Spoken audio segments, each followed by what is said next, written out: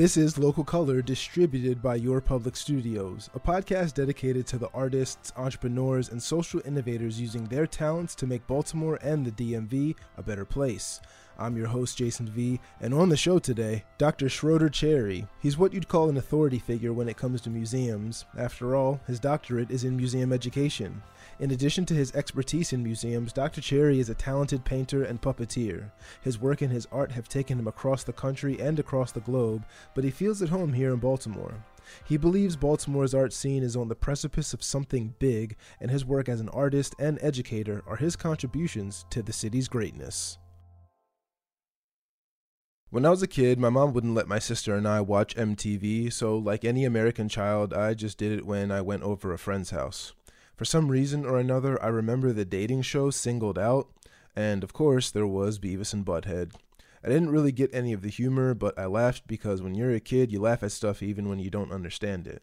When I was at home and around my mom, all I watched were cartoons. But that was when I was in elementary school, and as I got older, I was allowed to watch MTV, but I couldn't play Grand Theft Auto Vice City. So of course, when I went to my friend's house with cool parents, I ran over people in Vice City while listening to All Night Long by Mary Jane Girls. The early 2000s were a magical time. When I was younger though, I watched whatever TV my mom put on. I feel like in the 90s there were two camps of kids, those who like Barney and those who like Sesame Street. I probably watched both at some point, but I went to sleep with a stuffed Barney doll, so my allegiance was clear. Both Barney and Sesame Street employed the use of puppets to convey positive, wholesome messages. They were brightly colored with big eyes and mouths always slightly open when listening to humans talk to convey a level of harmlessness and wonder. In my mind, those were the good kind of puppets. The bad kind of puppets were the ones that scared me half to death. Puppets like the ones you saw in Labyrinth and The Dark Crystal, which means that Jim Henson is responsible for a lot of my childhood trauma, as well as salvation. Cousin Skeeter, I'd say, is a neutral puppet. He was black like me, but he got on my nerves sometimes. He was kind of annoying. The puppets of Dr. Schroeder Cherry, however, are puppets of his youth and his childhood. He'd model them after people he knew in his neighborhood. A man with a balding head and bushy eyebrows, or the local busybody with a long skirt, frizzy hair, and so many necklaces around her neck. Those were the people he knew growing up. From a bygone era, some would say, was a better time. I am from Washington, D.C., and I grew up at a time when Washington was known as Chocolate City. So I grew up in a predominantly African-American environment. I was surrounded by Black folks who were in all walks of life.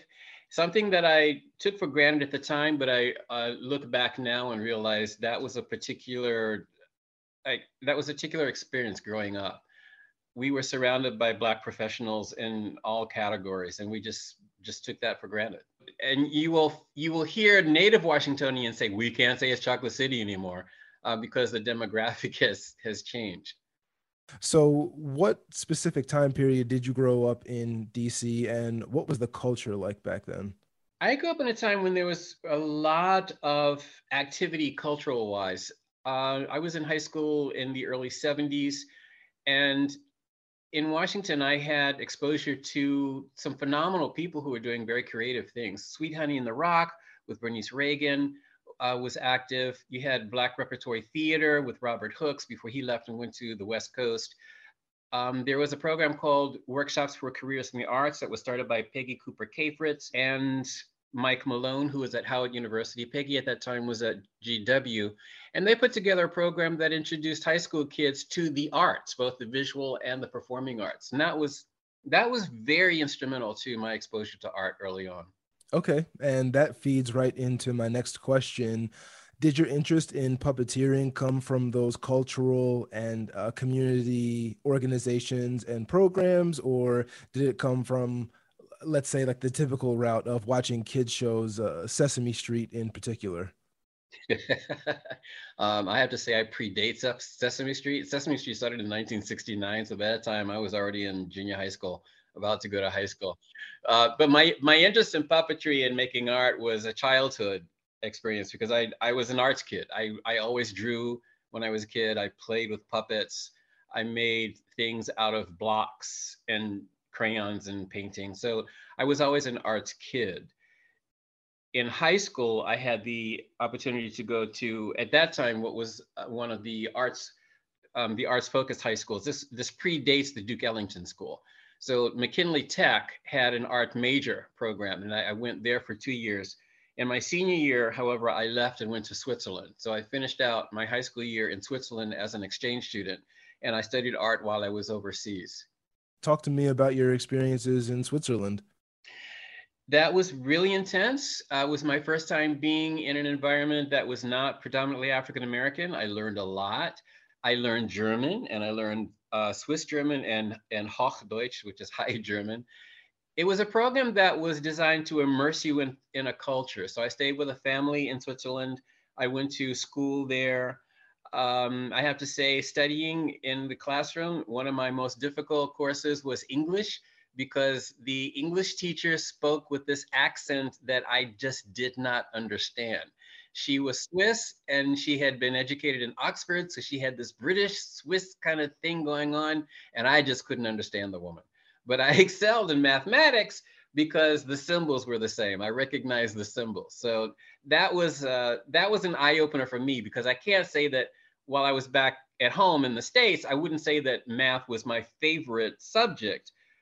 It just became the one that I had strength in now because I understood the symbols. Okay. And I want to get back to your interest in puppetry. Did you find that that was the only way you could authentically express yourself? Because it's not common to find somebody who is a puppeteer or creates puppets. There's painters, there's photographers and stuff. So was it the only way you felt you could authentically express yourself? And when you were in Switzerland, did you bring any like material with you, or did you make any type of puppets during your time in Switzerland? No, that's a good question. I played with puppets when I was in elementary school, but by the time I was in high school, I wasn't playing with them anymore because it just wasn't cool for a high school kid to do puppets. But when I got to college, in undergrad, I studied at the University of Michigan, and before that, I was at Fisk for a year in freshman year. And during my freshman year, one of my instructors, Martin Puryear, who's a well-known sculptor, was doing these amazing kites. And I asked him why he was doing kites. He said that was something that interested him as a kid. And I thought, well, that's interesting. For me, my childhood interest was puppets. So let me just kind of jump back and see how I feel as a grown college student about something that I was interested in as a kid. And I realized that I really enjoyed puppets. I really enjoyed making them. I enjoyed performing with them. One thing led to another. Later on, I switched schools. I went to the University of Michigan, and someone connected me with an artist in Chicago who was a puppeteer.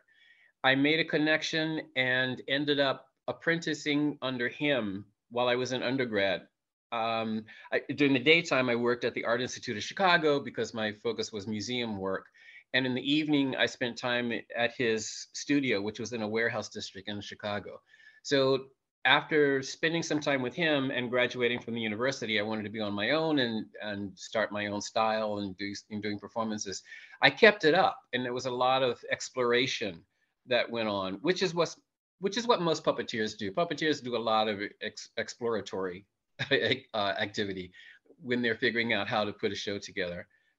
And I had a what I would call a three-track career. I consider myself a visual artist, a museum person because that paid the bills, and also a puppeteer. But I kind of juggled the three of them at the same time. And when I was working in the museum field, I found a way to integrate the puppets.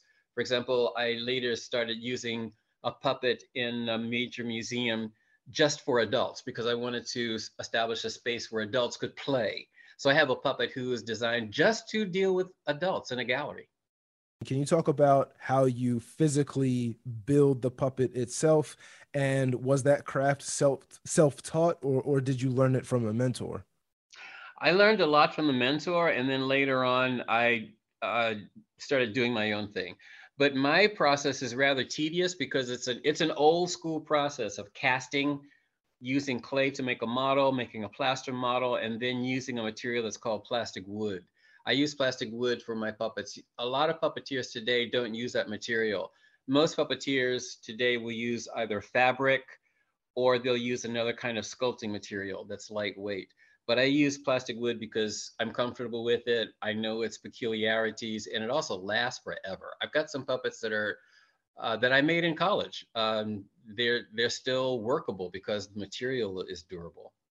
So I cast the head and hands out of the plastic wood. The bodies are soft sculpture, pretty much like dolls. So I sew the bodies together and then and stuff them. They fill them up like a doll's body, and then I attach the heads and the hands. My puppets typically have eyes and mouths that open and close. So there's a spring mechanism inside the head with pulleys and a spring and a string, so that I can pull the eyes and mouth with two fingers while I'm holding the puppet. Okay, so it seems like obviously there's a level of artistry and creativity that comes to it, but when it comes to actually building the puppets, that's more of like the math and engineering, right? And it's all of the above. It's math, it's engineering, it's creativity, it's art. Yes, it's all of that. Ah, okay. Well, after you finish constructing it, you have to paint the puppet. So you have to paint it the skin tone you want, the eyes, lips, nose, mouth, ears. And my puppets have hair, except for the ones that are bald. So you have to do the whole hair and cosmetic thing as well. What happens if you make a mistake? Do you have to start all the way over, or can you remold it? With the material that I use, you can break and make over. Any puppeteer will tell you invariably something's going to go wrong. You're going to break something at some point. So you just have to figure out how to fix it. So yeah, we're puppeteers are good at mending.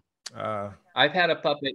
I've had a puppet travel to an exhibition and come back with a smashed head. So I just call it surgery. you take it back. You take it down to the studio, put it on the workbench, and you take it apart so that you can put it back together again, gotcha. like Humpty Dumpty.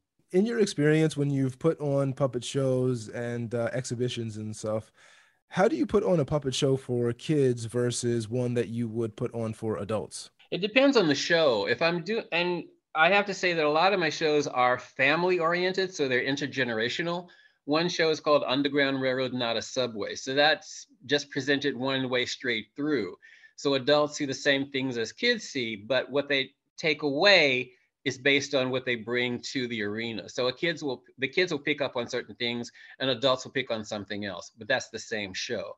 If I'm doing a show explicitly for adults, that gives me more leeway with language, and with content. Let's get back to your education, specifically after high school. I know that you completed your coursework for a bachelor's and a master's, and then you went on to receive your doctorate in museum education. So, as a doctor of museum education, could you tell us like little details or things about a museum that the average museum goer or person may not know? Oh, sure. I think the average person doesn't know the number of museums there are in the US. Do you know? You want to take a guess? I'll say 600. 35,000. 35,000? There are 35,000 museums in the US, yes. Now, this includes museums of all disciplines: art museums, history museums, historic houses. There are a lot of little historic museums in the countries, and that's what you'll find the largest number of. Most people think that the larger number of museums are art museums, but art museums only make about less than a quarter of all the museums in the US. But total, there are 35,000 museums in the US. And what is it about certain disciplines that would allow them to have more museums than another? Because I figured art museums would be the most prevalent since, traditional forms of art seem to be the most accessible. So yeah, what influences what building or what discipline gets a museum and what doesn't? You can have a museum of any discipline. If you're asking about the numbers, history is the largest number of museums in this country. And that's because you can have historic houses. You can have a community that decides that a house that belonged to a famous person needs to become a museum. So they'll gather their resources and they'll establish a museum. That's just one example. Um, and the history museums range in size from very tiny, where you'll have like maybe one house and a staff of 3 people, and then a bunch of volunteers, all the way up to a large museum such as what you see on the mall at Smithsonian in Washington, D.C. Okay. And are there puppetry or puppet museums out there in the nation? We do have a few puppet museums. There's an International Museum of Puppetry in Atlanta. There's another puppetry museum in Washington State. We have a few doll museums in the country as well.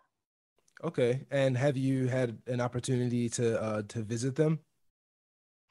I have had the opportunity to visit them. Fortunately, in my career, at one point, I was the deputy director for museums for the United States, and I had a chance to visit museums across the country. That gave me access to a lot of places. We'll be right back after a quick break, and when we return, my guest Schroeder Cherry talks about his artwork and the state of Baltimore's art scene. I'm Jason V. This is Local Color. Stay with us.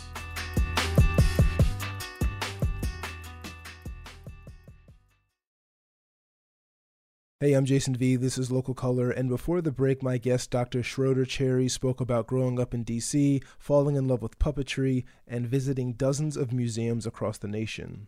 Dr. Cherry has seen a lot of art on display, but he's had some of his own art on display as well. So I want to move to your artwork now. A lot of the artwork I have seen from you, it's your wood and your reclaimed material series, most notably the Barbershops and Porters exhibition that I attended at City Hall. Um, and just a brief background, a lot of those pieces will show kind of like slice of life scenarios or scenes of, for example, for Barbershops and Porters, people who occupied those types of positions and the impact that they have on the Black community.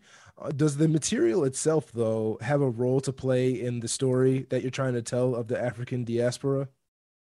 The material definitely has a role to play. I started off as a painter, and I got to a point where I was just abusing the canvas because I was cutting, burning, and scraping and sewing and stuff.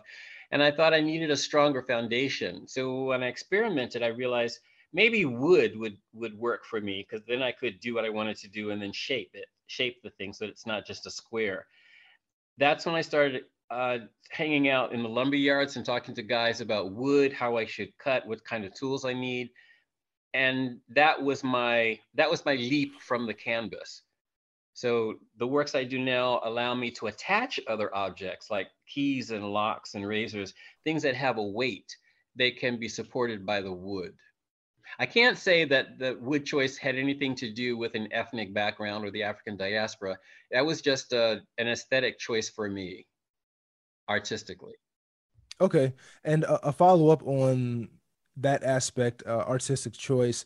When you made the jump from painting to working with the wood and the reclaimed materials, did you feel like you were leaving a part of you behind on the canvas, or it just felt more like a natural progression and evolution for you? The only thing I was leaving behind was the canvas. I because I still consider myself a painter primarily. What I do now could be called assemblage or assemblage, because I'm assembling things on the wood, but I'm still primarily a painter. I'm painting a lot of the objects that I assemble, and I'm just attaching them to the wood. Yeah, as you were describing it and I was thinking about it, that makes sense. You would still primarily be considered a painter. You just changed the medium that you paint your stuff onto, right? Yes, the foundation material is no longer cloth, it's now wood. But I should also explain that although I'm working in wood, my pieces are primarily two-dimensional. I do some three-dimensional work, but I'm usually limiting it to a two-dimensional or a relief. So most of the wall pieces are meant to be on the wall. They're not meant to be viewed in the round. Is there a specific reason for that, or it's just how comfortable you are? I'm comfortable with doing the relief. I still do pieces in the round. That happens occasionally. It's just not my preference, I guess. I do still like the flat image. It gives me some parameters to work with when I'm producing. Okay, and just to clarify, does in the round mean this is just a piece that you could walk around and look at all angles and aspects of it? Yes, you have front, back, and sides, and top and bottom in the round. Can you just go over some of the recurring themes in your works and what they represent for you? You mentioned locks and keys, and I know based off of my research that is like a theme of access to certain things. So can you just expand on that and provide some additional examples? Sure. The objects that have found their way into my works, they weren't intentional initially. They just kind of found their way into the pieces. Keys, for example, I recognize that everybody I know has got at least one key. They've had it for more than a year, but they don't know what it belongs to. Even though they don't know what it belongs to, they are very reluctant to give it up. So, what is it about the power of keys that really intrigues me? So I started collecting keys, and now people are actually giving me keys, and those have become part of the supply. It's no longer just the key for me, it's now part of the material. It's like the paint. I paint, I have keys, I have locks. Keys represent tools of access. You can open something up or you can lock it away. The same thing with locks. You can open something up if you have the right combination or the right key, or you can close it up. It's about access. My pieces tend to be narrative. They all have a story behind them. They're open narratives because I don't think there's any one story. I like actually eavesdropping in a gallery. I will go to a gallery and not identify myself as the artist and try to eavesdrop on conversations just to hear what people are saying about the work. Because when you hear them, when you're eavesdropping, it's unfiltered. They're really giving you what they think about the piece. Um, so I really get some rich material just by eavesdropping. But sometimes lately, especially since people are wearing masks, you can't really hear that well what they're saying. So I will identify myself. I say, "Hi, I'm the artist. I was trying to eavesdrop. I can't really hear what you're saying, but let me know if you have any questions." And we have a good conversation that way. And have you ever been in a situation like that where you're trying to eavesdrop and then like somebody figures out that you're the artist before you tell them? Like, have you ever had your cover blown before? Not a lot. No, I'm pretty cautious about it because the way I can side up to a person, you don't know if I'm a visitor or not. I could just be another person looking at the piece closely, just close to you. It's not like I'm putting my ear to their mouth. I'm just kind of siding up to them and looking at the work as they're talking. So yeah, I can't say that my cover's been blown too much, but I don't take it too far. I don't take it too far. I do let them know who I am eventually. Do you ever side up to somebody and then kind of just say like, oh, wow, the art's really great here. I would love to talk with the artist." No, I haven't been that cheeky. No. I thought about it, but no, I didn't do that. So you've been in this DMV area for a while now, and you've also had a successful career in the museum industry as well as with your art. What is your opinion on the current state and the future of the Baltimore art scene and the DMV as a whole? I can speak more to the Baltimore arena. The DMV is pretty broad, and it's a very different scene from Baltimore than it is in Washington, for example. Baltimore is, I think, very cultural friendly. You have a lot of institutions who are producing artists. Baltimore is also an easy city to live. The income, however, is lower than Washington. The median income in Baltimore is about $50,000. That's much less than other parts of Maryland, actually, because of the demographic and because of employment opportunities. So that's one thing. But also, it's an easier place in Baltimore to find a place to live. The real estate is not as outrageous as it is in the nation's capital in my hometown. So you'll find people in Baltimore who are able to sustain their craft without having to have a lot of money just to pay rent.